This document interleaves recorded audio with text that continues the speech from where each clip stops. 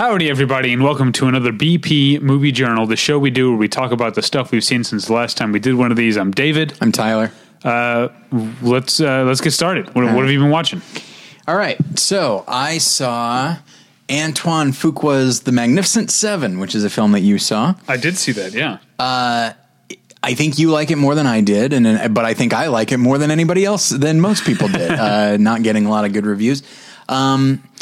I think what I responded to, first off, you are dead on. Boy, that's a violent PG-13. Yeah. Good God. You know, I mean, I recognize that, yeah, we don't see a lot of blood spurting out or anything like that. It's not a Tarantino movie. But we are seeing a lot of violence. Yeah. And I would say an almost Bad Boys 2 level of violence, where it is just, I mean, like just cutting through theoretical people like butter. Yeah, it's different because we are, the movie doesn't dwell on these people dying, but it also doesn't ignore the fact that these people are dying. They're people that we, in the abstract, care about, or we care about their plight because they represent the town, right? So, when they're being killed, I'm assuming you're talking about the townspeople? I'm talking about everybody. Because there's also, like, you know, a couple hundred, like, mercenaries or whatever they're supposed to be who get killed, but they're, I guess... they might as well... They made their bed. They might as well... I'll never forget reading some old comic books of The Tick, and that in the world of The Tick, ninjas are basically cockroaches. They're just everywhere. Like at one point, a guy hits one with his car, and it's like, oh, it's just a ninja. And ever since then, I look at this type of thing as these guys might as well be ninjas. And so, but there is, for some reason, there's just something about that. Like even in something like A History of Violence, one of the reasons that I love it so much is because it treats even the thugs, the hired goons, as people insofar, you know, as much as we can allow them. But I don't know. It's just a I get what you're saying, because I'm generally opposed to that sort of thing. But it didn't bother me as much here because the movie is, at least in a glancing superficial way, is at least saying that these are the stakes and these people chose to be here, or they're fighting for something. Like it's not I guess I just bristled at you comparing it to Bad Boys 2, because the thing with Bad Boys 2 is that they're plowing through this shanty village and they must be killing people, but the movie doesn't even bother to acknowledge whether or not they are. Here, we know these people will be dying, or we know these people are dying. We know what they're dying for. I think I would have responded to it more if, I mean, we're not introduced to a lot of townspeople. Here's the thing: by casting a notable actor in the first scene and having him get shot, is he? Let's ask you. Let me ask you this: to you and me, as like people who watch a lot of movies and know who that is, because I don't want to spoil it for people because I didn't know. It's like, oh, smart move. They cast a name actor in this small role. Yeah. But I wonder if the average viewer even knows who that is. Is like, what is his name? Ben Chaplin from Legend of Tarzan. Oh yeah. Like, what is he doing? Yeah, I don't know. And so I think it could be a situation where the average viewer wouldn't know this person's name. Okay. And I don't think we've said his name. But they might say like, oh, I recognize that guy. Yeah. And because then, we were talking about, on an episode that hasn't posted. I feel like we've been saying that a lot. Well, we've been doing that a lot. On an episode that hasn't posted yet, we were talking about, I don't think it's posted. We were talking about no, we weren't. The Taylor Swift, Tom Hiddleston, like brief romance, but and the fact that like a lot of Taylor Swift fans had no idea who Tom Hiddleston was. And then our friend and editor at large, Scott and I, drew my attention to articles basically when the Brangelina breakup, when there were rumors that it was because Brad Pitt was having an affair with Marion Cotillard because he just made a movie with her. There were a lot of these articles like, who is Marion Cotillard? It's like, she's an Oscar-winning actress at the very least. That doesn't mean anything. I know. She is like one of the main characters in The Dark Knight Rises, which is one of the like, it's like the 11th highest grossing movie of all time or something. Yeah. Yeah, that's what I'm saying is, I mean, you'll hear more of this conversation when that episode does go up, because we talk about it at length. Like, being a famous movie star doesn't mean as much to as many people as it used to. I guess that's true. So anyway, this actor in Magnificent Seven, you and I like immediately are going to go like, oh, hey. Yeah. I genuinely thought he was going to be around longer. And when he wasn't, I remember thinking like, oh, just by virtue of casting somebody that I know of, I have an attachment to this person's death. And I do think that maybe that might be the point, insofar as the audience might not know his name, but they might recognize him just as someone they have seen around, whereas so many of the other townspeople are not that. But that's the thing. The townspeople we are introduced to later on in the film, like there's a young guy who, Luke something or other, who helps recruit the seven. Oh, yeah. And there comes a moment when I believe he is shot, but he's not killed. Oh, right, and even though I don't have much emotional attachment to him, I'll say that if he were killed, it's like, okay, yes, the townspeople are in danger and nobody is safe, so it's stuff like that. Yeah, that's true. I actually did remember having that thought at one point during the battle, thinking like, I wish they would kill off someone we cared about, because I think if you go back to the last movie journal, and I was talking about the sort of thing that Joss Whedon is good at in these scenes. If you go, I know you haven't seen Buffy and Angel, but like in the Buffy final episode, it's like this is a huge battle, and there's a major character who gets killed like halfway through the battle, and it's not a big drawn out like death like the people who die in like in this movie, when the characters do die, it's always a big thing. There's a moment in the Buffy finale where it's like, it's just a shot. You see a person get killed and you're like, oh shit. Yeah. And that resonates. And I did remember thinking like, this battle, as much as I'm liking this movie, this battle could use a moment like that. Like if like, there are Johnny from Deadwood, who's in the movie. Sean Burns, is that his name? Bridgers. Sean Bridges. Okay, from Room as well. He was in Room last year. If we saw him get like an arrow through the throat or whatever, and he dies, it would show you the stakes. There is a town reverend who is actually given a couple of moments. As sort of the guy who.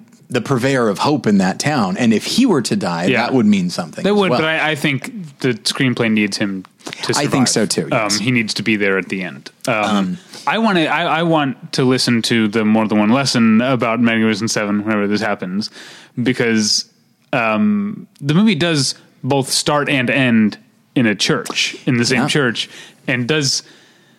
See, I compared it to the Old Testament when I talked about it last week, and its idea of morality and wrath and vengeance.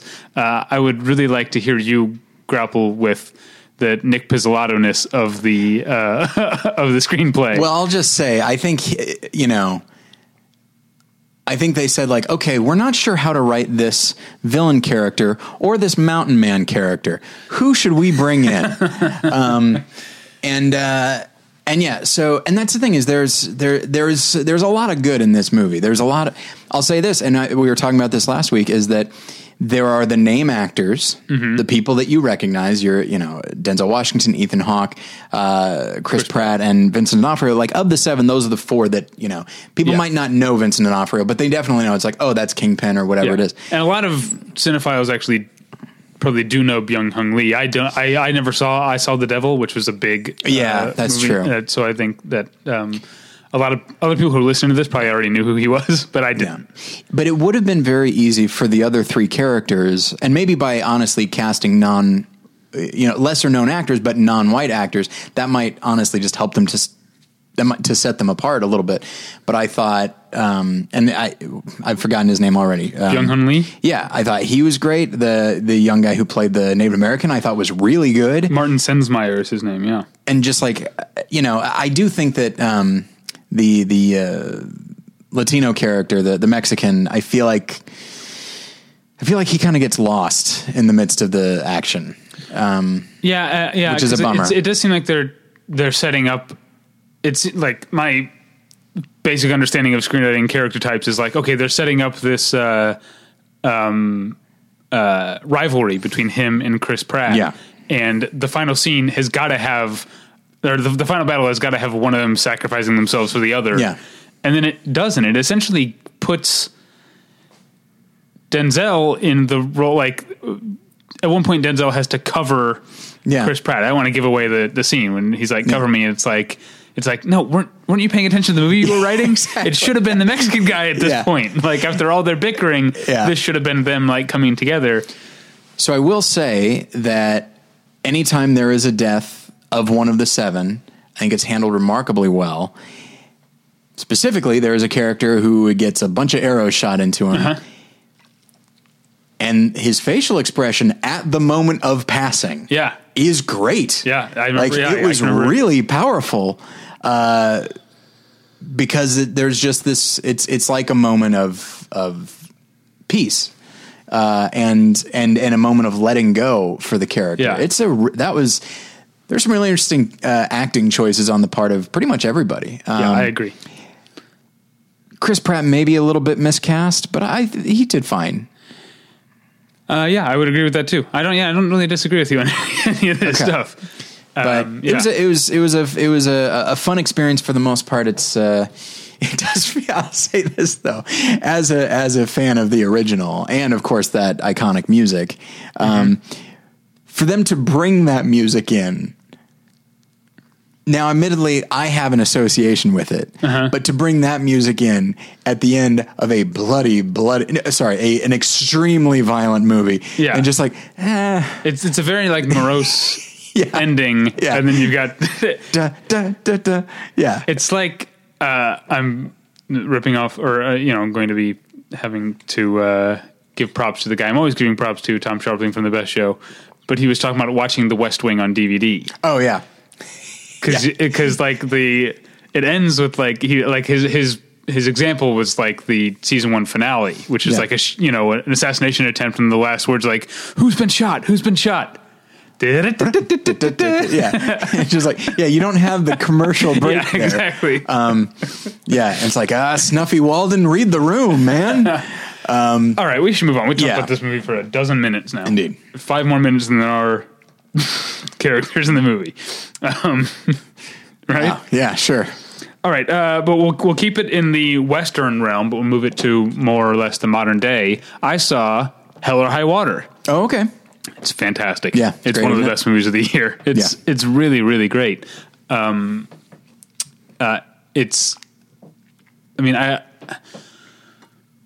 think we've talked at length on this podcast, and just as cinephiles in general, people who think and analyze movies, we've talked about whether a movie can be can have violence in it and be against violence. It's hard to. It's a very difficult thing to do. Yeah, and I think Hell or High Water recognizes that it, among a lot of other things, is very difficult, and it walks the line. It doesn't. I don't think Hell or High Water is necessarily an anti-violent movie. Right. It's ambivalent about that, just like it's ambivalent about a whole lot of, like, pretty much everything in the movie. It shows some ambivalence about, and I find that so fascinating that it never, on most of the issues that it takes up, it does not really make it easy for you to root for or against the characters. Yeah. Except for the bank. It's pretty easy to root against the bank in the movie. That's clearly the main villain of the movie. But what that does is it makes Jeff Bridges as the ostensible hero, and Chris Pine and Ben Foster as the ostensible villains or anti-heroes or whatever. It throws them in a bag together, and then you're like, well, neither one of them is really the good guy or the bad guy here. In that way, it reminds me of The Fugitive, where it's like, well, I want Richard Kimball to accomplish his goal, but I also want Tommy Lee Jones to accomplish his goal. Yeah. Oh, wait a second. Yeah, they're completely at odds. Yeah, and I like that the movie with Chris Pine's character, I think, sets up a certain sort of archetype as the guy who's doing this for the right reason, who's a noble criminal, but it introduces enough things where you realize, yeah, he is probably still that, but he made some choices and said okay to some things that are harder to justify from that point of view, that might have crossed the line on whatever code you could have applied to him. It's a fantastic movie, and just, I mean, I'm talking here about its moralizing, or it's resistant to moralizing, but it's pontificating. Just in terms of construction and plot, it's a fantastic movie. It flies by. There's not a scene in the movie that's wasted, even when it is just a scene of people talking. There's the Jeff Bridges and Gil Birmingham are great together. Marvelous. They have a scene in a hotel room that's a fantastic scene. The bummer about here's what's unfortunate about the amount of praise that Ben Foster, Jeff Bridges, and Chris Pine are getting is that Gil Birmingham is not getting enough praise. He is marvelous. Yeah. And he is fantastic. He also has some tricky stuff to do, because I mentioned the banks. He sort of has the movie's mission statement, like as dialogue on point, and he knocks it out of the park, I think. Did you see Unbreakable Kimmy Schmidt? Only the first season. I haven't watched the second season. Neither have I. Okay. But he plays Jane Krakowski's father, and he's Native American, and so there comes a moment when he talks about like the Iron Bird, referencing an airplane. He goes, "I'm kidding. I know what airplanes are. I was in the Air Force," and just does it with that straight face. Like he's a remarkably strong comedic actor. But and as far as his whole like introductory scene where Jeff Bridges accuses him of like dressing like him, and he's like just essentially just explaining the dress code, like we're gonna overlap some days. It's a very, very dryly funny scene. And in regards to the violence, given what we were just talking about, which is the idea of important characters dying in a very matter-of-fact way, there comes, there are some scenes where characters die and it's a very big deal. There are other scenes where important characters die like that. Yeah. And it's literally characters we've gotten to know throughout the whole film, and they are literally blinked out of existence. Yeah. And that concept is really disturbing. Because there's no slow motion, there's no music that sets it up. It's just over in a flash. Yeah. And that's really... Ugh. I was thinking about that not just in regards to this movie, but in our sophistication as film viewers. I think there was a time, maybe up until like even into like the 1980s or through the 1980s, where a violent moment. You know what I was thinking about? It was because I was in traffic and I was behind. I wasn't in the movie Traffic. Our friend Mike Siegel was in the movie Traffic. Right. I was just stuck in traffic, and I was behind a truck that had some like brass like piping on it, and it reminded me of the beginning of The Descent. Do you remember the beginning of The Descent? Yeah, and that's how there's a auto accident and those pieces go flying. Yeah. Oh, it's if I were in that situation, if I were in that car with you, it's the first place my mind would go. It's like, yeah. So there's an auto accident. Some people get impaled by these things. And Neil, who's the director? Marshall. Neil Marshall. It's really quick when it happens. Yeah. And I think there's a time up until, like I was saying, this is get back to my original point, where that was less of an aesthetic choice to do slow motion and more just like you would have to, because viewers weren't necessarily sophisticated enough. You kind of had to, in quick moments of violence, you had to slow things down to make sure the viewer understood it. And now you don't have to do that anymore because we're used to seeing things cut very quickly. Yeah. I think it's a good thing for all of us that we're more sophisticated viewers, because we get things like Hell or High Water. We can move on, but I do think the movie is terrific. I also think, because I saw it with my wife, and one thing that she and I always talk about after we see a movie together is the Bechdel test, and the idea of whether or not a movie passes the Bechdel test, but when they talk about, more than that. Because this is, Hell or High Water is a great movie. Like I said, it's one of the best movies I've seen this year. Yeah. It fails the Bechdel test spectacularly. Yeah. But on the other hand, I do think that there's a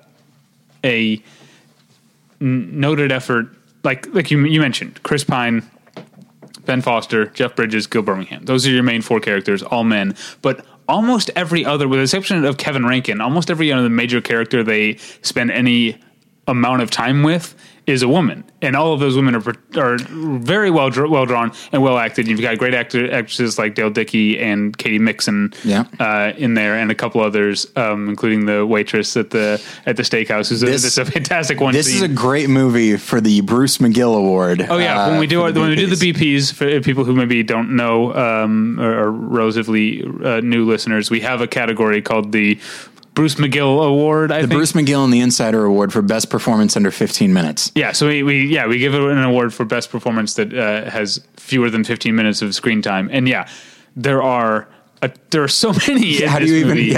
And the movie starts with Dale Dickey. Before anyone else, you got Dale Dickey, which you know you're in good hands because she's fantastic. And then Katie Mixon has 2 scenes which she burns up the screen and is amazing. I love her and everything. I don't remember the name, but who plays the waitress? I don't know. You mean the waitress? Which waitress are you talking about? The one that is kind of flirting with Chris Pine. That's Katie Mixon. That's okay. Yeah. All right. Yeah. There's the other waitress who they describe as a rattlesnake. Yeah, she's fantastic. She was delightful as well. Yeah, but yeah. Yeah, that's Katie Mixon. People know her. If they know her probably from Eastbound and Down. Anyway, and also, speaking of actresses you might only know if you watch a lot of TV, Chris Pine's ex-wife is played by Marin Ireland, who had a small but very memorable recurring character in the first couple seasons of Homeland. Oh, okay. Where she was looking like she was a terrorist. She was a radicalized, indeed, American, blonde woman. Let me ask you this, for the purposes of the BPs, Ben Foster, lead or supporting? I would say supporting. Yeah. I think if there's a lead here, I guess it's Chris Pine. Yeah, it's Chris Pine. I feel like both of them might be lead. Like, I recognize that the Oscars and various other things are going to consider Ben Foster supporting, but if you look at like where he is at the beginning and where he is at the end, I do think that there's a bit of an arc to him. That's true, but I would still put him as a supporting character. That's good to know. All right. I mean, he kind of literally is. He's kind of part of his arc is that he's essentially given up himself to his brother's quest. Yeah. He's thrown his lot in with his brother, and it's like, I'm doing this because, to help you achieve your goal. So he is almost literally a supporting character. But one could say that in the execution of that quest, he becomes a lead. Yes, I could definitely see that. Very complex. I'm going to stick with him being supporting. We got to move on. We spend way too much time on this. All right. So next for me is the Brian De Palma film Raising Cain. Oh, cool. Which is my first time seeing it. So I took an Alfred Hitchcock class this summer, and one thing that we read about was Brian De Palma and his very overt love of Alfred Hitchcock, and we watched a movie called Body Double, which incorporates a lot of Vertigo and a lot of Rear Window. Raising Cain definitely has a lot of Psycho, right down to a character who puts a body in a car and sinks a body in a swamp, and as the car is sinking, it stops for a moment. Wow, that's a really specific homage. It's all there. It's very interesting because you have John Lithgow in multiple roles, and the nature of the film is over the top and campy and all that, and that's John Lithgow, through and through. Greg Henry's in the film. Always nice to see him. Yeah. So, but that's the thing is, as a thriller, it's not that remarkably interesting. It's interesting as camp, and it's interesting as homage. My question to you, David, having not seen the film, but camp and homage, is that enough to qualify it as a good movie? I'm not the MPA over here. I don't have a checklist of what qualifies. I'd have to see it in context. It's all about context, but yes. Okay. I would say yes. Because I have such a hard time separating things out, because there are movies that will incorporate, homage. If you were to watch What Lies Beneath, that's Hitchcock all over the place as well. And if you're a fan of Hitchcock, then you watch that movie and you're like, oh boy, this is fun. I know what he's doing. And you're almost engaging more with that than the story that the filmmaker is ostensibly telling. But at the same time, the filmmaker wants you to be engaging with that. And so my question then becomes, what is the primary goal of the filmmaker when they're doing this direct of an homage? And, this is a Blu-ray that I need to review. I meant to review it a few days ago. I don't know where to start, and I don't want my review to be 1,500 words as I just parse this out. But it's an interesting movie. I don't think it's, as I said, I don't think it's that remarkably thrilling, but it is nonetheless interesting. It's no Body Double. Body Double is a much better movie from a story standpoint and from an homage standpoint, but Raising Cain is nonetheless interesting. Okay. I watched, maybe partially subconsciously inspired by our conversation last week about millennials versus Gen X. I watched the quintessential Gen X movie, which I had never seen, Ben Stiller's Reality Bites. Have you seen it? I have, many years ago. And that is the movie I think of when I think of the term Gen X. Right, which is something that I don't, when I was reading about it afterwards, like Ben Stiller was, when promoting the movie, would make a wide berth around the term Gen X or Generation X. He did not want it to be associated with that, but it really is. Yeah. He can not want that all he wants. And the movie itself is fine. It has some interesting beats. I think Ben Stiller is someone that I have never fully embraced as an actor, with the exception of when he's doing an overtly comedic role, like when he's Zoolander, when he's on his show, the Ben Stiller show. Sure. He can be fantastic. As a regular guy, I have trouble getting behind him, but this is actually probably one of the better performances in his career. Yeah. Which apparently, the role, once he took over the directing, the role was more catered to him. It was supposed to be an older guy at first, and they were having trouble casting it or something. And he was like, "Well, why don't we rewrite it to be a guy who's not that much older than Winona Ryder, and I'll play it." And well done, because he's the most interesting character in the movie by far. Which Roger Ebert agreed with me, by the way. I read his review, and he was like, part of the problem is that the movie doesn't seem to realize that it's a sensible villain is the only really interesting character. But mostly, especially for the first half of the movie, I can't really get behind this movie, because in the second half, I like it better when it becomes more conventional, but it's also easier to dismiss because it's just more conventional. Yeah. The first half this was after Ben Stiller had done the Ben Stiller show. And so much of the first half feels like something like a parody he would have done. Dandruff. Yeah, that's exactly what I'm talking about. Yeah. Like the way the character is constantly quoting TV commercials in the 1970s, sitcoms, and one-upping themselves, and the idea that Ethan Hawke's character just uses quotes from Cool Hand Luke as a substitute for making an actual point. That seems so the kind of thing that the Ben Stiller show, which is, but does it put, because again, I haven't seen this in so long, that choice, with the Cool Hand Luke quotes, is that put out there as funny that he's doing this?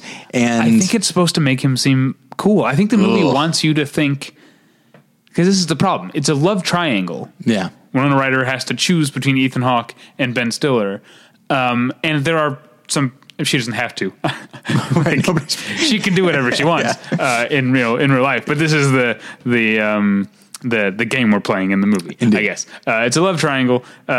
She's torn between, let's say she's torn between Ethan Hawke and Ben Stiller. And Ben Stiller, definitely, his character has some faults. He, thinks he knows better for her than she knows for herself. But he's a character. Mm-hmm. Whereas Ethan Hawke is such a collection of postures. Yeah. And it's not his fault. I like Ethan Hawke as an actor quite a bit. I'm actually a big fan, and I think he does the best he can here. I have liked him as he's gotten older. I used to have a problem with him. Huh. For these reasons. But this is just a screenplay that, like, it's like, if you're in Winona Ryder's shoes, it's like, if you're gonna make a choice between these two, look, first off, you don't have to. Be your own person. Neither one of these guys really has your best interest in heart. But if you had to make a choice, Ben Stiller's the obvious choice because Ethan Hawke's such a tool, and so the movie sort of trips over itself, over its own the engine that it's set up, because there's no way you want her to end up with Ethan Hawke, unless, of course, you're. If I had seen this when I was young enough to be fooled by his bullshit, either as a young woman or as a young man, like, I can see, certainly, that's the kind of thing that would work on someone who's too dumb. But as an adult, it's like, no, he's the worst. It's like when I watched Patch Adams, and I remember being like, I don't know, Philip Seymour Hoffman's character has a lot of good points. I feel like he's the one I'd rather have as my doctor. Yeah. So, Reality Bites. I'm glad I finally got around to seeing it. I did not realize that it was photographed by the great Emmanuel Lubezki. Oh, wow. And I don't know that he's necessarily putting his stamp on it, but it's not lazily assembled. Mm-hmm. What do you think of Ben Stiller as a director? I was just going to say, we should do a profile on him as a director. Because I'd have to catch up on some things. I haven't seen Tropic Thunder or Walter Mitty. I haven't seen Walter Mitty, but I have seen Tropic Thunder. I've seen, obviously, I've seen Cable Guy. Yeah. I haven't seen Zoolander 2 either. He directed that? Did he? He directed the first one, didn't he? I haven't seen either one, and I don't actually know. Oh, well, you should see Zoolander, the first one. It's really good. It's a very funny movie. Yeah, I'm sure that's true. It really is. I don't know why I have a hard time with oafs. So yes, he directed the first one. Did he direct Zoolander 2? Yes, he did. Okay. So I guess we would both have things to catch up on. At the very least, I should show you David Duchovny's big scene from Zoolander, which is the comedic highlight of the movie. Okay, you got me. But a lot of it's funny. Anyway, but Ben Stiller is hard to pin down as a director. Yeah. And I think he did his best work as a director on the Ben Stiller Show, which I will go to my grave saying is one of the most underrated and greatest sketch comedy series in the history of the format. Yeah. One that people still don't talk about much, which surprises unfortunately, me. Yeah. I mean, it's, even with the ever rising star of Bob Odenkirk, people seem to stop at, going backwards at Mr. Show and don't go back to, he was on the Ben Stiller Show. And maybe people see it too much as a relic of the time. Like, I mean, you've got Andy Dick, Janine Garofalo, Ben Stiller before anybody knew who he was. Yeah. And I think people could just, and a lot of their targets are very early 90s. Yeah.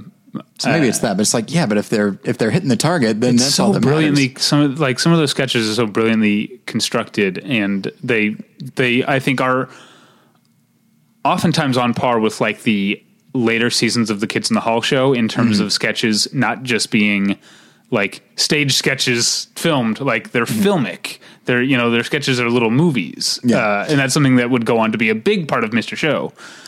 Our roommate Cole and I rewatched that show, and there was a line that he and I would say back and forth regularly, where we would say, "I'll make brain stew for dinner when I'm the cook, Jack."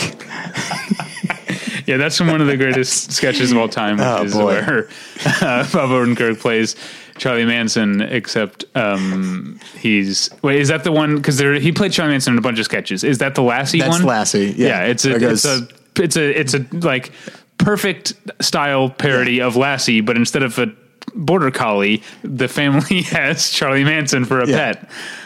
It's so funny. So he comes in like a dog and just like messing up the kitchen, and then Janine Garofalo. And by the way, like Janine Garofalo and Andy Dick are kind of like the unsung heroes of that sketch because they have to be pitch perfect. Yeah. And so she goes, "Quiet, Manson, I'm cooking dinner," and goes, We'll have brain stew for dinner when I'm the cook, Jack. And then he answers the phone and he says something about like, "I'm in your children," and Janine Garofalo's like, that's just Manson. Don't worry, he's not in anyone's children. What a great show. Absolutely. All right, what's next for you? All right, so we're taking way too long. I was watching a TV show. Oh, wait, but I forgot my point about Ben Stiller as a director. Oh, yes. Which is that I can't pin him down. Like, to what extent is he's somewhere between an auteur and a journeyman. He seems to be like neither fish nor fowl in a lot of ways, because he does big studio comedies, but they're also like, they're him. Yeah. But I also don't know what him is. Do you know who he reminds me of as a director? Of whom does he remind you as a director? Whatever. Another actor who occasionally directs, Danny DeVito. Oh, that's where you can't always place it, but like I feel both of them have a certain darkness. Both of them are attempting bigger things sometimes, but are willing to be as silly as possible. I think they're the same ingredients in different portions. Sure. Because I think Danny DeVito sometimes leans a little too much into trying to be dark, Sure. And I think things like, as much as I have some respect for like Death to Smoochie, I do feel like sometimes Danny DeVito comes off as trying a little too hard when he's making a dark movie. But Cable Guy is trying pretty damn hard. And I don't love the Cable Guy. Yeah. But I think Ben Stiller, the ingredient he has a little too much of is he's a little too much of a populist, which is something that is at odds with his comedic sensibilities. Because when Ben Stiller is really on the mark, he's a really vicious and very pointed satirist. Yeah. Again, go back to the Ben Stiller show and see like him making fun of Bono, which is like the U2 like Bono thing, which is an entire episode. It's one of the episodes they did where the entire episode wraparound is like a U2 centric thing. And it's it's not mean. It's just so incisive as to like be uncomfortably hilarious. Yeah. And that is at odds, I think, with his, he also feels the need to be a people pleaser when he makes movies. Well, and the perfect encapsulation of him as a director is Tropic Thunder, where you have a certain populist take, but also one that is often very dark and fairly incisive. And they're just in some cases it's casting choices or character arcs, and in other cases it's just like, what made you choose this? Like, are you going for a broad audience or me? I can't really tell. That's kind of how I often feel about Ben Stiller. Yeah, and this is not a complaint. I would, if I had to come down on any side of the argument, I would say I'm a fan of Ben Stiller. I think so too. I mean, at least to the extent that I'm interested in what he's doing. Yeah. I think he generally picks interesting things. Some of them don't turn out great, but some of them do. I would rather have somebody who tries interesting things and they don't always work out than some milquetoast director who just makes run of the mill stuff and they work out great, but they're a solid C+ all the time. Okay. All right. Now you can move on. Sorry. So I was watching a TV show, which I'll be mentioning later, but in the TV show, foreshadowing. Oh, absolutely. Stay tuned. In the TV show, somebody happened to mention, train travel. That's the life for me.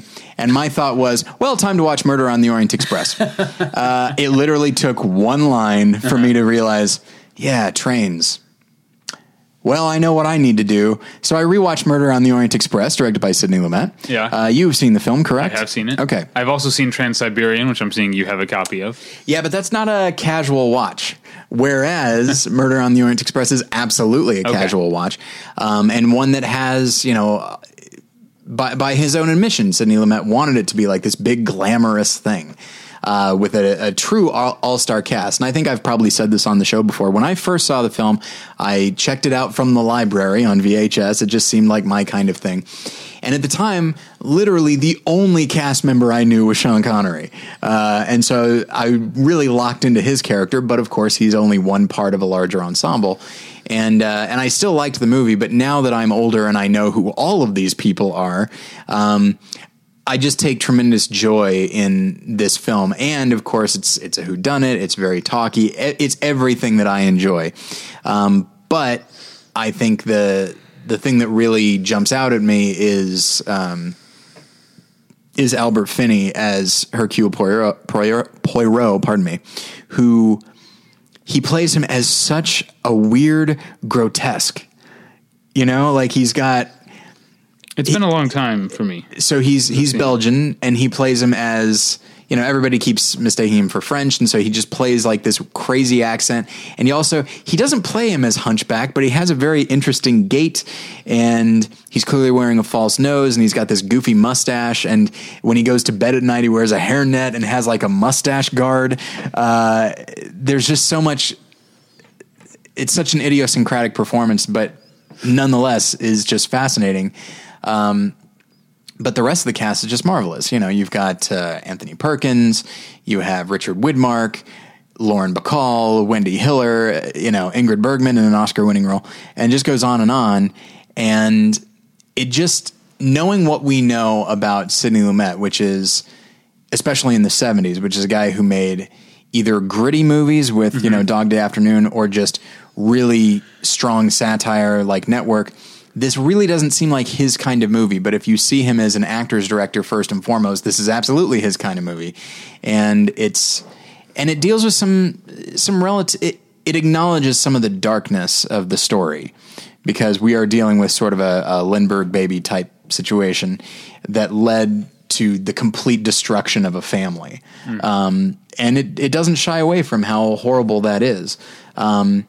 And it's a movie that, if you like all the things that I talked about, which is great acting, really fun writing, a nice whodunit, then it's the movie for you. I'm always happy to rewatch it. All right. I watched a movie that I probably won't be rewatching, not because it's not good, but because it was a tough sit. Netflix's new documentary, Audrey and Daisy, I watched. Okay. Which the name of the movie comes from just the two most prominent cases that it looks at, but it actually looks at a lot more than just those two.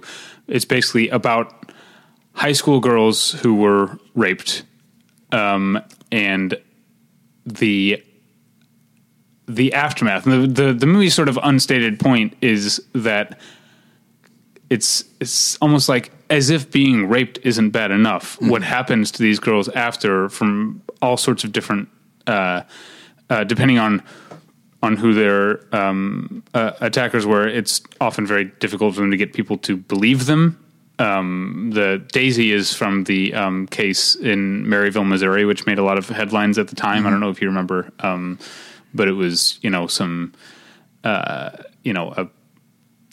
the boy, his father is like a local politician and stuff like that, and so it seemed like the movie just makes it seem like the second battle after being a rape survivor is getting people to actually believe you. Yeah. And then the other thing that happens that's heartbreaking is the public shaming and the way that Twitter and Facebook are used, and the way that these girls' reputations are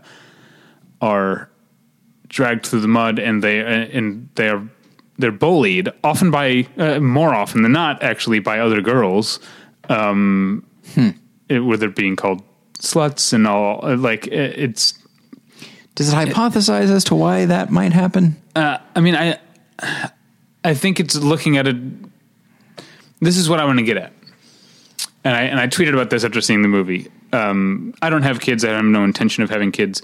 But I've often been a big advocate, in the abstract, not having kids, of sex education being something that should happen early. Don't wait until your kids are already probably sexually active, because I think that's what happens with a lot of parents, is that they don't want to admit that their kids are sexually active, and they have the sex talk after the ball has already started rolling. So, yes, talk about the birds and the bees. That's very important. But I think we also need to talk about consent and culpability, because I think we have culturally a definition of rape that is very narrow and not actually that common.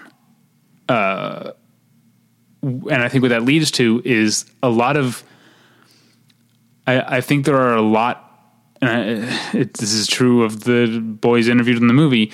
I think there are a lot of guys, and probably women too, but, rapists are more often men. I think there are a lot of guys who have committed what what I would think of and what a lot of people would think of as rape and don't think that they have. Right.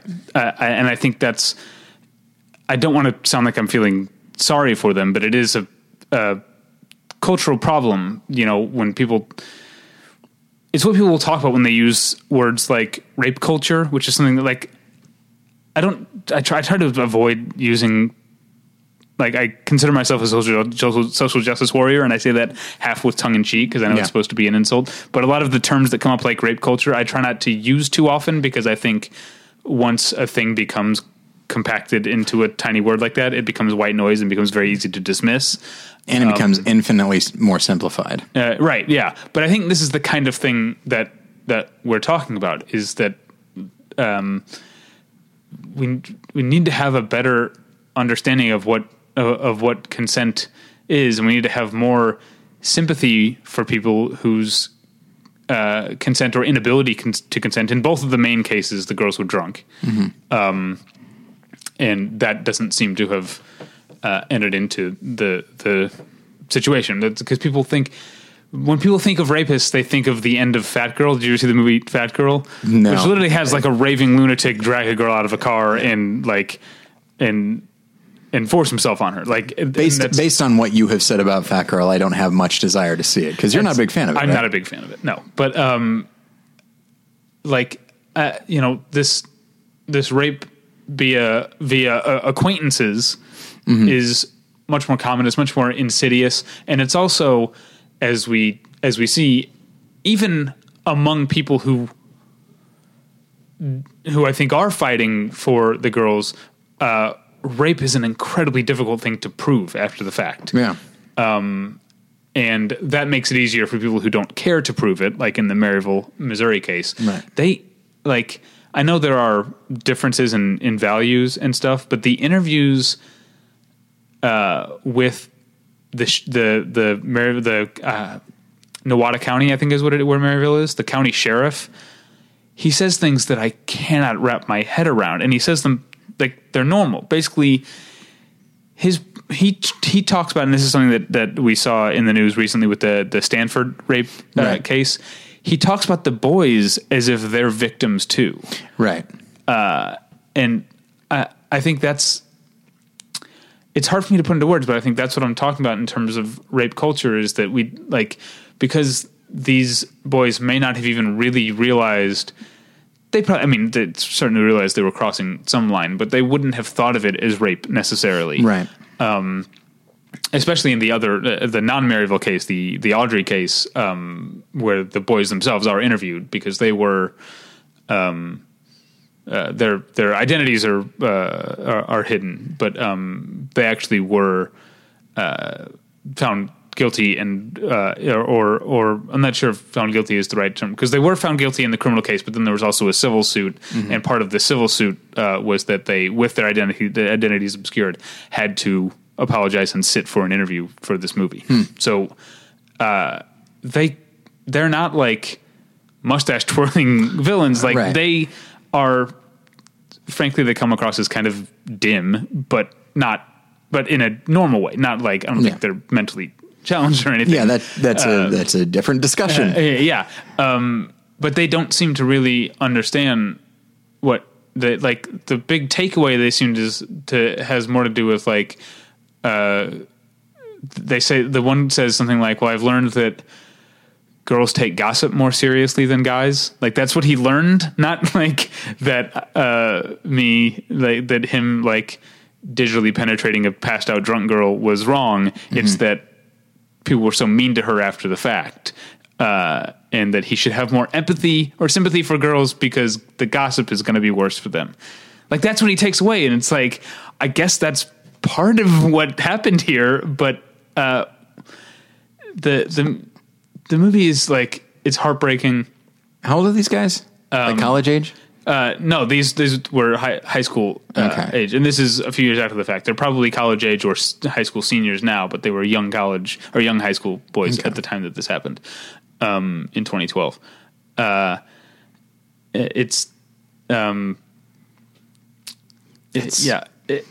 don't mean to smile because obviously I'm not. This isn't funny, but at the same time, what an odd takeaway. Yeah. But you also wonder how much, not to excuse them, obviously, but like, you also wonder how much of of that type of takeaway is just sort of implanted by parents who are saying like, it's like, well, the big problem here is this. Right. Yeah. Cause the parents don't want to, admit that their sons did something, but I think, I don't know, kids have, these are pretty much all the cases. I think all the cases are high school girls and high school boys in most cases as well. So kids in general have less empathy than adults, and I think that's part of the problem, I think. Sure. But I do think conversations about these things need to happen with kids earlier, because the movie illustrates by pointing out the commonalities in all these cases all over the country, that there are some fundamental lapses in our understanding of consent and empathy and culpability and responsibility and all these things. And that rape doesn't necessarily mean literally like busting in with a mask on and like pinning someone down. Like there are all the sorts of things that are a part of the definition. Anyway, it was a heartbreaking movie. I went, it's on Netflix. You can watch it now. I went to a screening of it because, two of the girls, Daisy and one of the other girls, Delaney, who's, profiled in the movie, were doing a Q&A, as well as Tori Amos, of whom I was a big fan as a kid and still, kind of am. And she, sort of like Lady Gaga did last year with The Hunting Ground, she composed a song for the movie. I would say I'm a Lady Gaga fan. I would say this song is better than the Lady Gaga song. Let me suggest, if you'll pardon me, how could it not be? I don't think the Lady Gaga song is terrible, but it's not. I mean, it's not very lyrically complex. Let's put it that way. Well, there's plenty. I'm a punk rocker from way back. That's not high on my list of prerequisites. But yeah, that Hunting Ground song is not great. This song is good. It's called Flicker. Yeah, it because of the nature of the song for The Hunting Ground. Of course, you don't want to bash it, but at the same time, you just feel like. It's like, I feel like you're selling a not great song with a lot of emotion, and good for you. Yeah. But that doesn't change the fact that like this is the song itself is pretty standard. Yeah. But anyway, and when people are like, I can't believe it won, it's like, I can't believe it lost. And it's like, I can. That performance was good. But that song is not great. And maybe this one will be nominated, maybe, and not win. But hopefully, it'll bring some attention to the movie. I think people should see it, and I think the movie is. And I said this when I was tweeting about it. It's upsetting, and there are some graphic things discussed, but it's not so far afield that you couldn't. When I'm talking about like talking to kids early, if you're a comfortable enough, parent, this is a movie you probably could watch with, say, a 12, 13-year-old, as they're getting into being sexually active. But again, parents don't like to think of their kids being sexually active at 12 and 13.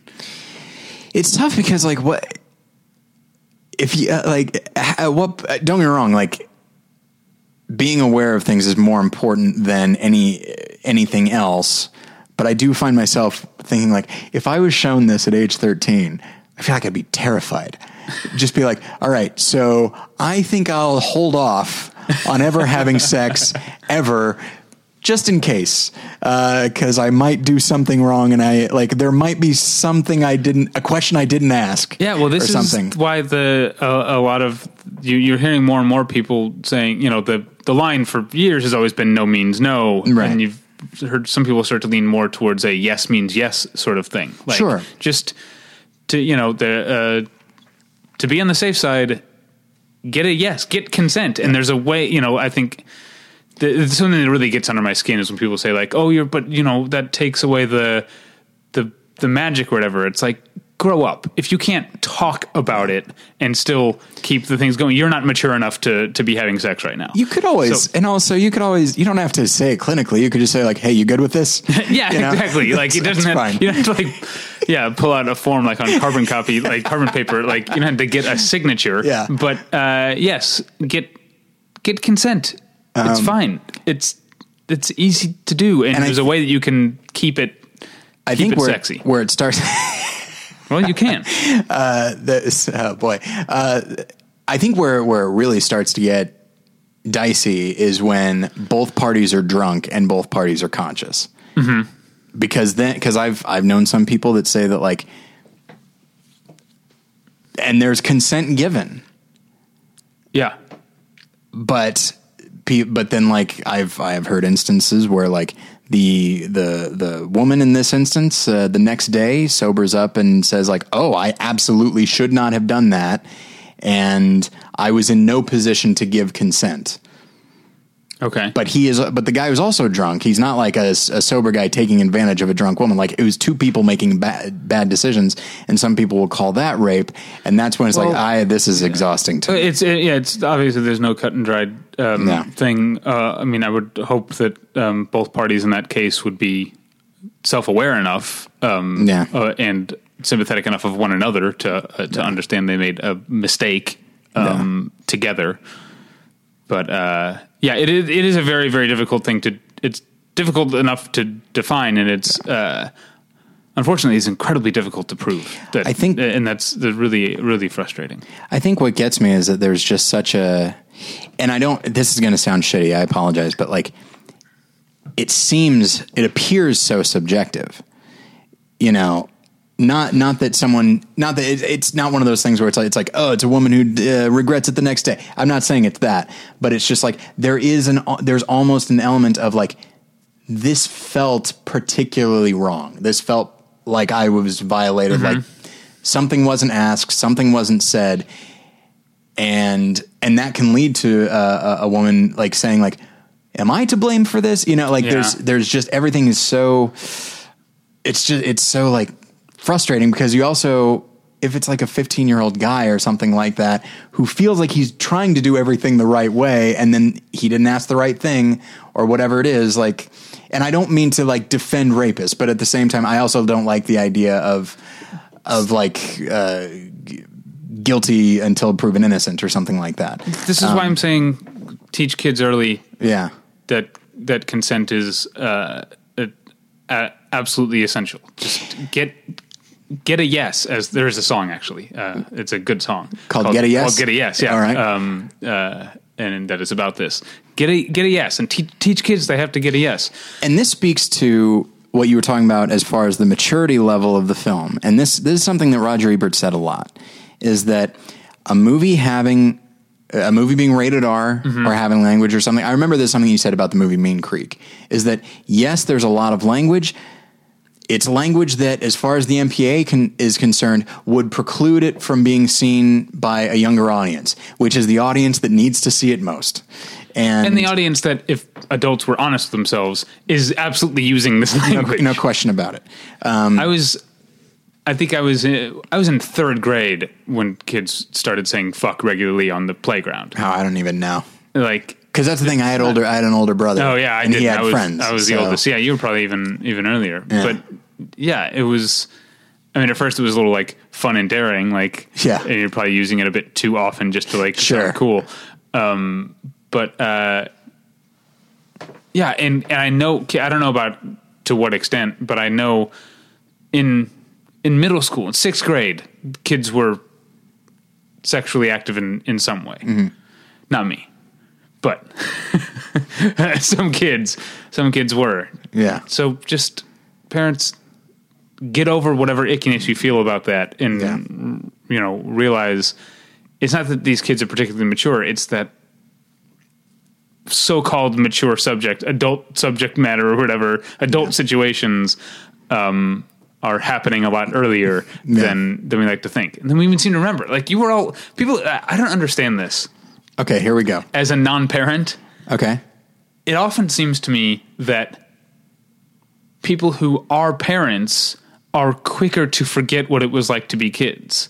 And I don't understand that habit. You're around your kids, but maybe it's because having a kid makes you seem so much older or feel so much older to yourself that you forget. But I feel like, I mean, I'm making a broad generalization, but I feel like I have a much easier time identifying with a teenager than someone my age who has someone who's almost a teenager, which they could. Well, sure. Yeah. Why is that? They're around teenagers more often than I'm almost never around teenagers. I have very little I call am to. a lot, and it's getting to be a problem. But do you see what? Do you agree that this seems to be the case? It's I don't know. It's this specific thing is not a thing I talk about with my friends very often because their kids are so young at this point. Yeah, but I do have an ex-girlfriend who has a 14-year-old, maybe even a 15-year-old at this point. It's not yours, is it? Not to my knowledge. I don't know. I was pretty drunk. That seems like an insensitive joke to make, right? Yeah, but it was funny, so that makes it okay. Exactly. Thank you. I appreciate that. Yeah, and so and I'm trying to think like, if and when I have children, how far do you go in that discussion and when do you have it? Because, I think of my situation and I'll go ahead and say I wasn't sexually active until I was in my 20s, right. And that was a choice that I was making. And so, but here's the, you know what? Let me put it this way. I would probably if I had a son or a daughter, I'd probably give them the porn talk early on, which is like, hey, this can be a problem, and okay. and also this is from an addiction standpoint. Yeah. And also, this is fun and everything, but this is not what real sex is. That's something that I think people should understand. But I guess look, if you're going to do it, stick to webcams. All right. Like just a nice loving couple, thank you. Okay. Sorry. We should probably move on. Yeah, let's go. What's next for you? Okay. So next for me, I watched the new Scream Factory Blu-ray release of John Carpenter's The Thing. Oh no. What? I feel like I'm in my head about our top actresses episode and like feeling bad about how many important movies I haven't seen. Okay. So you're going to make me admit that I've never seen John Carpenter's The Thing. David, you would love it the most. I'm sure. I'm telling you. I like John Carpenter. I like Kurt Russell. Oh, great actors all around. Keith David, marvelous Keith David. I like him.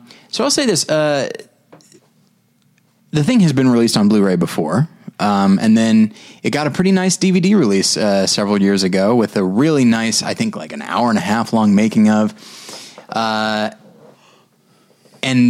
Shout Factory, Scream Factory in this case, they are really doing great things. They're on the ball. They're on the ball when it comes to special features.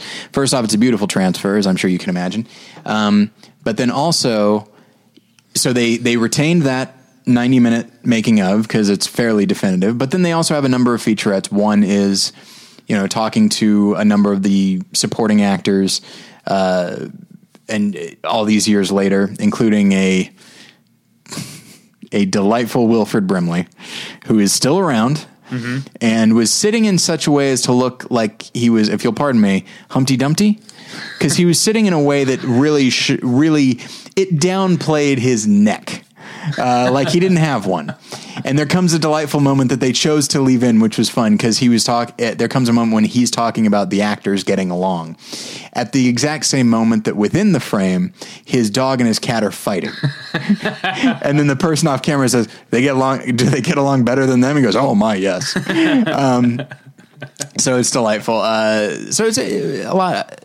But they also have, special features about the sound department. They have a 12-minute long featurette about the guy who did the novelization. Wow. Yeah. Who is it? I forget his name, but he's done a ton of them, especially sci-fi. Yeah. Is it, what's his name? I'm forgetting. There's 3 names. Yeah. Yes. So yeah, it's probably him. Alan Dean Foster? Something like that. Alan is in there somewhere. Yeah. I think that's his name. So, yeah, he was the guy. I don't know if he still is doing that. There still are novelizations, by the way.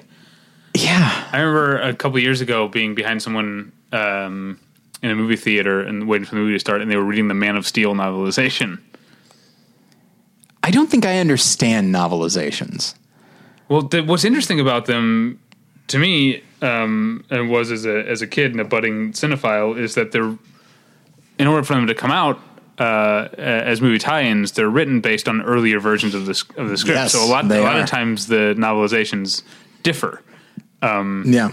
I remember the Natural Born Killers novelization, which is based on Tarantino's original script, which is drastically, I don't know if you know the whole backstory. I don't. It's drastically different. Like, Tarantino's original script for Natural Born Killers was essentially entirely, it was going to be almost like a fake documentary, in that it would be interviews with survivors and then flashbacks / dramatizations or whatever that you'd see. So the entire movie took place after everything had happened, and it was like going to jump back and forth in time and have interviews. There'd be actors, but like playing people who had survived, because the whole thing with Mickey and Mallory is they always leave one person alive to tell the tale. So it was like a series of interviews with those people and flashbacks. It's really interesting. I think it'd be a very different movie. I think you can find the whole script online. You can probably go to Drew's Scriptorama if that place still exists. Do you remember that website? I do remember that website, and it's probably I can't even remember like a GeoCities website or something like that. So and that's the thing, I was going to talk about the movie itself, but you haven't seen it, so I don't want to spoil anything for you. But I will say that it's my fault that I haven't seen it. I've seen it a bunch at this point, and so it's not springing anything new on me, but there's a couple things that I like, and a couple things that I'm thinking about more this time, specifically the idea that, because the thing takes people over and then mimics them. Mm-hmm.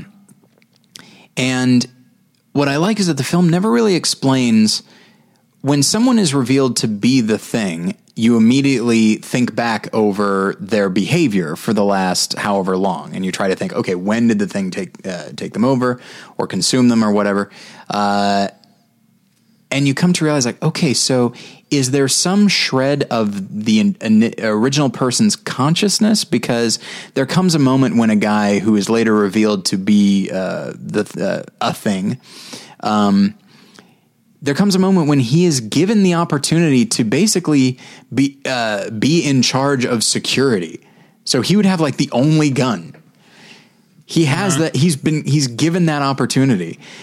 Which, if you're the thing and you're trying to look out for yourself, this is great. But he, in that moment, he says, "Guys, I don't know. I don't think I'm up to it." And in that moment, there's an element almost of, is the thing doing this, or is there some shred of this guy who is around, who knows enough to be like, something is wrong with me, and I don't think I can be trusted. And the fact that that's never spelled out. For a while, it bothered me and it felt like a flaw, but now I kind of embrace it and I like that. Acting is great all around, including and especially, and I've always liked his performance, but every movie I've ever seen the aforementioned Wilford Brimley in, I think he's marvelous. Let's see. Now, we got Cocoon, The Natural, the Ewok movie. That's right. Yeah, name of which I forgot. But Battle for Endor, is that it? Or is it the other one? I think Battle for Endor is his. Okay. That's the second one. Oh, that is the second one? Okay. Yeah. I believe. So, but no, he was also in Absence of Malice. He was in The Firm. He was in a wonderful episode of Seinfeld, where he's the Postmaster General. Oh, that's right, yes. And there's when my first video store, my coworker Bobby and I would pick character, because instead of listening to music, we played movies over the screens. We would pick character actors and do like, all right, this shift, we're watching just their movies. And I think that's why I named Cocoon, The Natural, and Battle for Endor, because there was one day we watched all three of those during our shift. He's also in The China Syndrome. There's a very specific quality to him where he's the guy who's very no nonsense. And so there's an element, and that's why they have him play the character that he does in Seinfeld. He's the guy who comes in, sets his briefcase on the table, and is like, "All right, by God, what are we gonna?" But what's interesting about him in The Thing is he's just the way he carries himself and also just the way he looks. He is an incredibly logical guy who just seems to know things, and he's very reasonable. And so there comes a moment when he starts to lose it. And so the question is he losing his mind, or is losing it the most logical thing you can do given what he now knows? Right. Because he knows before anybody else what is going on. And it's a wonderful performance all around. And just the movie is great. David, you got to see it. Okay. Last movie for me, I watched, this is kind of a rewatch, but it's not. I watched Krzysztof Kieslowski's A Short Film About Killing. Okay. I had I don't know if you know about it's an extended version of one of the Decalogue episodes. Oh, okay. And so I've seen all of the Decalogue, and so I'd seen the hour-long, whichever, I don't remember which number it is, which he then expanded. So the name is misleading because we think of a short film as being shorter than a feature. Right. But this is actually, it's longer than its original version. Yeah. It's a feature, it's just short for a feature. It's like 84 minutes or something like that. And it's... it's astounding. Krzysztof Kieslowski is one of the all-time greats, or was one of the all-time greats. It's a deceptively simple premise or construction. Basically, most of the first half of the movie details a young man preparing and leading up to making the decision to commit a murder, and he murders a taxi driver. And then the movie cuts very abruptly from the murder to, we don't see any of the investigation or his arrest or trial. It cuts to him being sentenced to death. And then the second half of the movie is about the lead up and preparation to his execution. So there are two killings in the movie. Right. And the movie essentially just puts them side by side and compares them. Yeah. And it has the through line the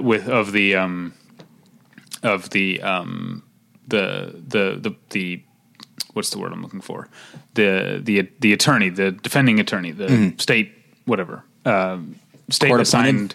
Was that Court appointed? Yeah, the court appointed guy who, I guess this is a little bit of a movie-ish screenwriterly trick. Like, graduates and passes the bar, becomes officially a lawyer on the day of the murder, and then ends up being assigned defending this guy. So his story bridges the two halves of the story, and that's it. But there's so much more going on under the surface, and it's really strikingly photographed by Slavomir Idziak, one of my favorite DPs, who also shot Blue for Kieslowski, and also shot Harry Potter and the Order of the Phoenix, my favorite Harry Potter movie. Oh. I think he also did Black Hawk Down, I want to say. Those are very different movies. Yes, but he's a fantastic DP. So I won't go too much. I think I've kind of covered it already, but it's on Hulu. You can watch it if you have Hulu. Yeah, my association with Kieslowski is unfortunately pretty small. I've seen the Three Colors trilogy, and it's amazing. I've seen 2 episodes of the Decalogue, and I think that's all I've seen of his. Okay, I haven't seen much of his pre that stuff because he worked a lot in Polish TV and directed a lot of things before that. But that's kind of where I jump on is there's Double Life of Veronique. I've seen Double Life of Veronique, the Decalogue, and the Three Colors, and I've seen a short film about killing. There's also a short film about love, which is an expanded version of another of the Decalogue episodes, and I haven't seen that one yet. Man, this guy just keeps going to the same fucking well. Yeah. And then, of course, I've seen the Tom Tykwer film Heaven, which was based on the screenplay Kieslowski was writing when he died, and was going to be the first in another trilogy like the Three Colors, Heaven, Hell, and Purgatory, but he only ever finished Heaven, and Tom Tykwer made it in English with Giovanni Ribisi and Kate Blanchett. Right, I can picture the cover. Movie. It's decent, yeah. Okay, so my last film is a film that I saw for school. Okay, I've started school, and back in school like Rodney Dangerfield. Yeah, doing the triple Lindy. I never saw it. Oh, okay. I've heard it's good. I have memories of seeing it as a kid and thinking it was good. I haven't seen it since then. I'll have to watch it. Pretty corny. Provided, of course, I'm not reading constantly. I'm not super thrilled about school at the moment, I'll be honest with you, because each instructor seems to think that theirs is the only class you're taking. Oh. Do you know what I'm talking about? Yeah, I do. This is all bringing back why school sucks and why I like. See, when we graduated college and I knew people who were like going on to grad school, I was like, why would you do more of this? Like, I did. That's what I felt about high school. Yeah, that's true. Yeah, school sucks. Yeah. Oh, I'm not planning on this. It's not like I'm making the decision that this is how it's going to be. I'm just predicting I'm going to hate every single second of school. So it's going to be a long 15 months. All right. I look forward to it. But I do get to see some movies from time to time, including Samuel Fuller's White Dog, which I have not seen. I am not that familiar with Samuel Fuller. I've seen Shock Corridor, which I liked quite a bit, and I think I probably have seen one or two of his other movies. But I was aware of White Dog as an interesting commentary on racism. It came out in the early '80s, and it uses this concept of a young woman. Hits a dog with her car, and then she takes it to the vet, and then she keeps it for herself, and it is this gorgeous white German Shepherd, and it is quite literally a white dog, but it is later referred to as a white dog, which is a dog that has been trained to attack black people, which is apparently a thing that does exist, and that is horrifying. Yeah. And so the story, once it really kicks in, it's actually more about these animal trainers and their attempt to reprogram the dog. When anybody else is saying, just shoot it, they say, no, we need to make this change. The two trainers are played by Paul Winfield, who's an actor I always enjoy seeing. And then Burl Ives, who is also delightful. The film it has a really clunky, on-the-nose script, but in a way that doesn't bother me. In a way that I find, I don't know, it's almost like an Oliver Stone film in some ways. The film does not feel like an Oliver Stone film, but as far as, characters just declaring what they want and declaring what they're trying to do. I'm kind of okay with it. Sort of like changing lanes in that way. And so where it is most effective is when it engages in almost a horror movie type tone and imagery.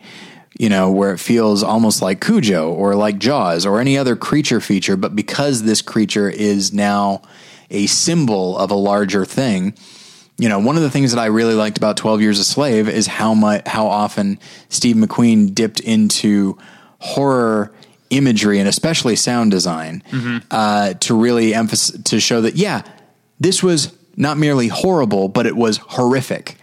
And that is kind of what the film does, so that when this very beautiful dog sees a black person and it just bares its teeth and stuff, it looks, you suddenly realize how dangerous it can be, and it can just turn on a dime. And there's a lot going on in the movie, and it's a film that I would recommend people see. It's not amazing. It's not going to bring any crazy revelations, but it does some interesting things with characters and character dynamics, and from a symbolism standpoint, there's a lot going on there, and it's a film I'm very glad I saw. And it was recently made available by the Criterion Collection, so it too might also be on Hulu. I don't know if it is, but it might be. Okay, let's move into TV. Okay. I don't have too much to say, especially about this first one. I'm just going to say that Modern Family's back, and I've watched a couple episodes now, and how long has it been since you've enjoyed Modern Family? For the last few seasons, it has been like the kind of thing where every week I would turn it on hoping like this could be one of the good ones. Yeah. And sometimes it would be. But I'm not sure any really good episodes last season. And we're 2 episodes into this season, and it's pretty dire. I'm sticking with it. I feel like it's something that my wife and I we watch it together, and we talk about it every week. Like, the show is terrible now, and then neither one of us is willing to like walk away and not watch it anymore. Yeah. Because I felt like I was a defender of it at first. I think, not that it depends on who you're talking about. To many people, it's not a show that needed defending because it was one of the biggest shows on TV, and it has won a shit ton of Emmys. But to jaded snobby assholes like you and me, sure. I did feel like I had to defend it a lot. But now I can't even do that. It's just, I don't know why I'm still watching it. What did you watch on television? So I'll go ahead and say, obviously, I watched Survivor. You can go and listen to Jen and I talk about it at battleshippretension.com. You can click on Worth Playing For and listen to what we had to say about it. Some interesting developments from a Gen X and millennials standpoint.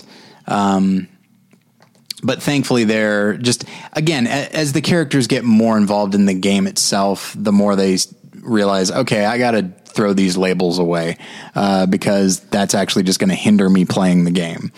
And but as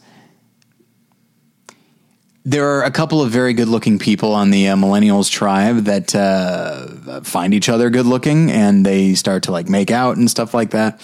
And it is pointed out to us, the audience, by somebody else that we're not showering, we're not brushing our teeth. This is disgusting. Why would you do this? But then it's also pointed out by someone else that like when one of these, what's called a showmance, when one of these showmances happens, because it does happen from time to time, if you have one person's vote, you have the other person's vote, which means each of them essentially has 2 votes. And he said, like, you're not allowed 2 votes on this show. So, like, it puts a big target on your back. And he says, like, the fact that these 2 aren't thinking about that shows that they're just not, their head is not in the game. And it's just something that tends to happen with younger people on the show. And, it has yielded some really great marriages. Rob and Amber. Are they still going strong? Yeah. See, they've been married for a while. We're all, wringing our hands over Brangelina, but love still exists. Sure. Love's not dead. Yeah. Rob and Amber are out there proving it. And I believe there's all day, every day. I believe there's 2 people from season 15 who got together and got married, but they're not as high profile. Because they didn't win. Because they didn't win. So, okay. So yeah, it was an interesting episode, and this season is really shaping up to be pretty good just because the last few seasons, almost invariably, there's somebody who, there are people that I'm rooting against, but they're not bad people, As will sometimes happen on these types of shows, just the strain just gets to people and a real ugliness comes out that is not pleasant to watch. It hasn't happened with this season yet, but also just given who these people are, I don't see that happening with anybody. So it should be just a generally pleasant season, but one that is often quite funny and one that is just generally enjoyable. All right, the other sitcom that's back, this one I am very excited about. Only 1 episode has aired so far. The Last Man on Earth is back for its 3rd season, and this premiere was dynamite. It was pretty much a episode long follow up on the season 2 finale cliffhanger. I get the impression that the status quo of the show is going to change quite a bit. That's another thing to compare to Modern Family is it's a show that has resisted the changes that its own characters, every time a character is supposed to go off to college, they keep finding reasons to keep them at home, right? Because it's resisting change. Last Man on Earth is the opposite of that. It's it's moved halfway across the country. It's always seems willing at any point to just pick up stakes and become a different kind of show in some ways.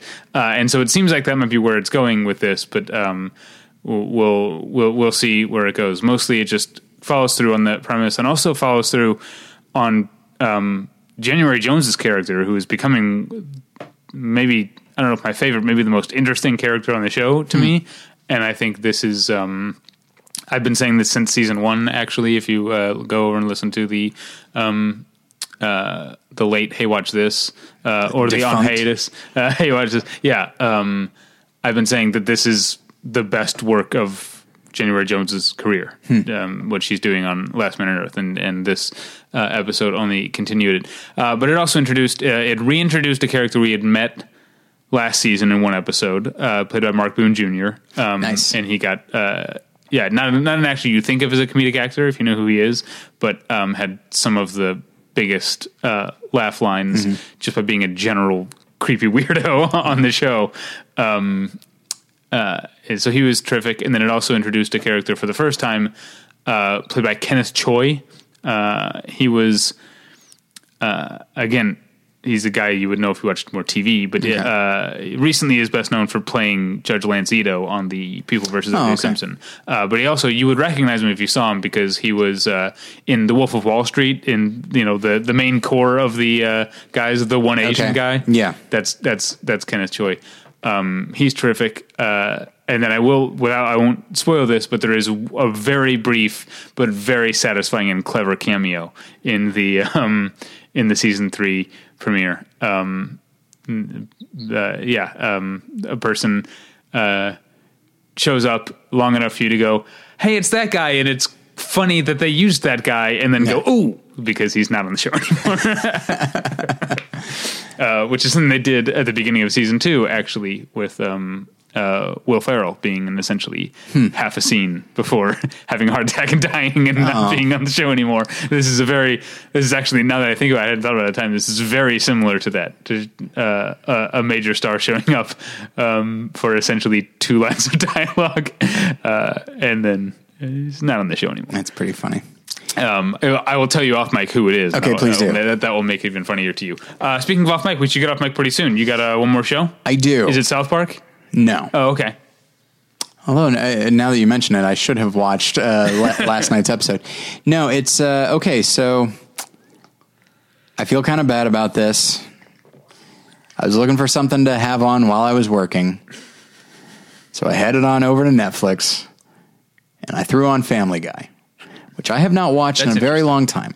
Yeah, that's an interesting choice. It is an interesting, more than anything, it's like, okay, I'm going to give this an episode. Okay. Because I haven't seen it in a while, and I'm interested to know what it's like these days. So I went with like the most recent episode on the most recent season on Netflix, and as much as we have, as much maligned as Family Guy is, and it deserves to be in many cases, I do forget that it's still funny sometimes, genuinely funny.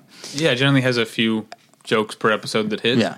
I do also find it a remarkably depressing show, because it's the dysfunction of The Simpsons, but without any of the heart or hope.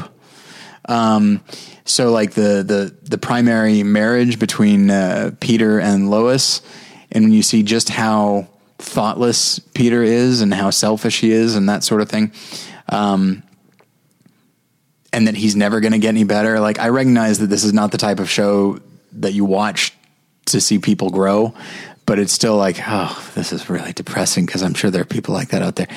But at the same time, there's an episode where Liam Neeson guest stars as himself, and there comes a moment when he's talking with Peter, and he's basically playing Liam Neeson as though he were actually the character from Taken. So he's like really tough and very quiet and extremely Irish.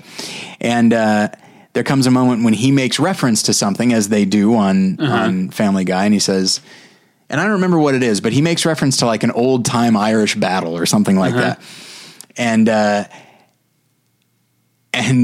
in the cutaway, you see this guy like in the midst of a battlefield, and he gets shot in the throat, and he like falls and bleeds out and dies. There's nothing particularly funny about it. And it cuts back, and Peter says, when we do those, they're usually supposed to be funny. And then Liam Neeson goes, "I'm not your clown." And it's so like moments like that are pretty funny, but it's for the most part, it's exactly how I remember it. And so I watched a few episodes while I was working, but I'll be honest, as was the case years ago before you and I like didn't really like it anymore, I could only watch a few in a row before I started getting exceedingly depressed. Yeah. And so I'm going to have to move away from it. It's back to YouTube for me. All right.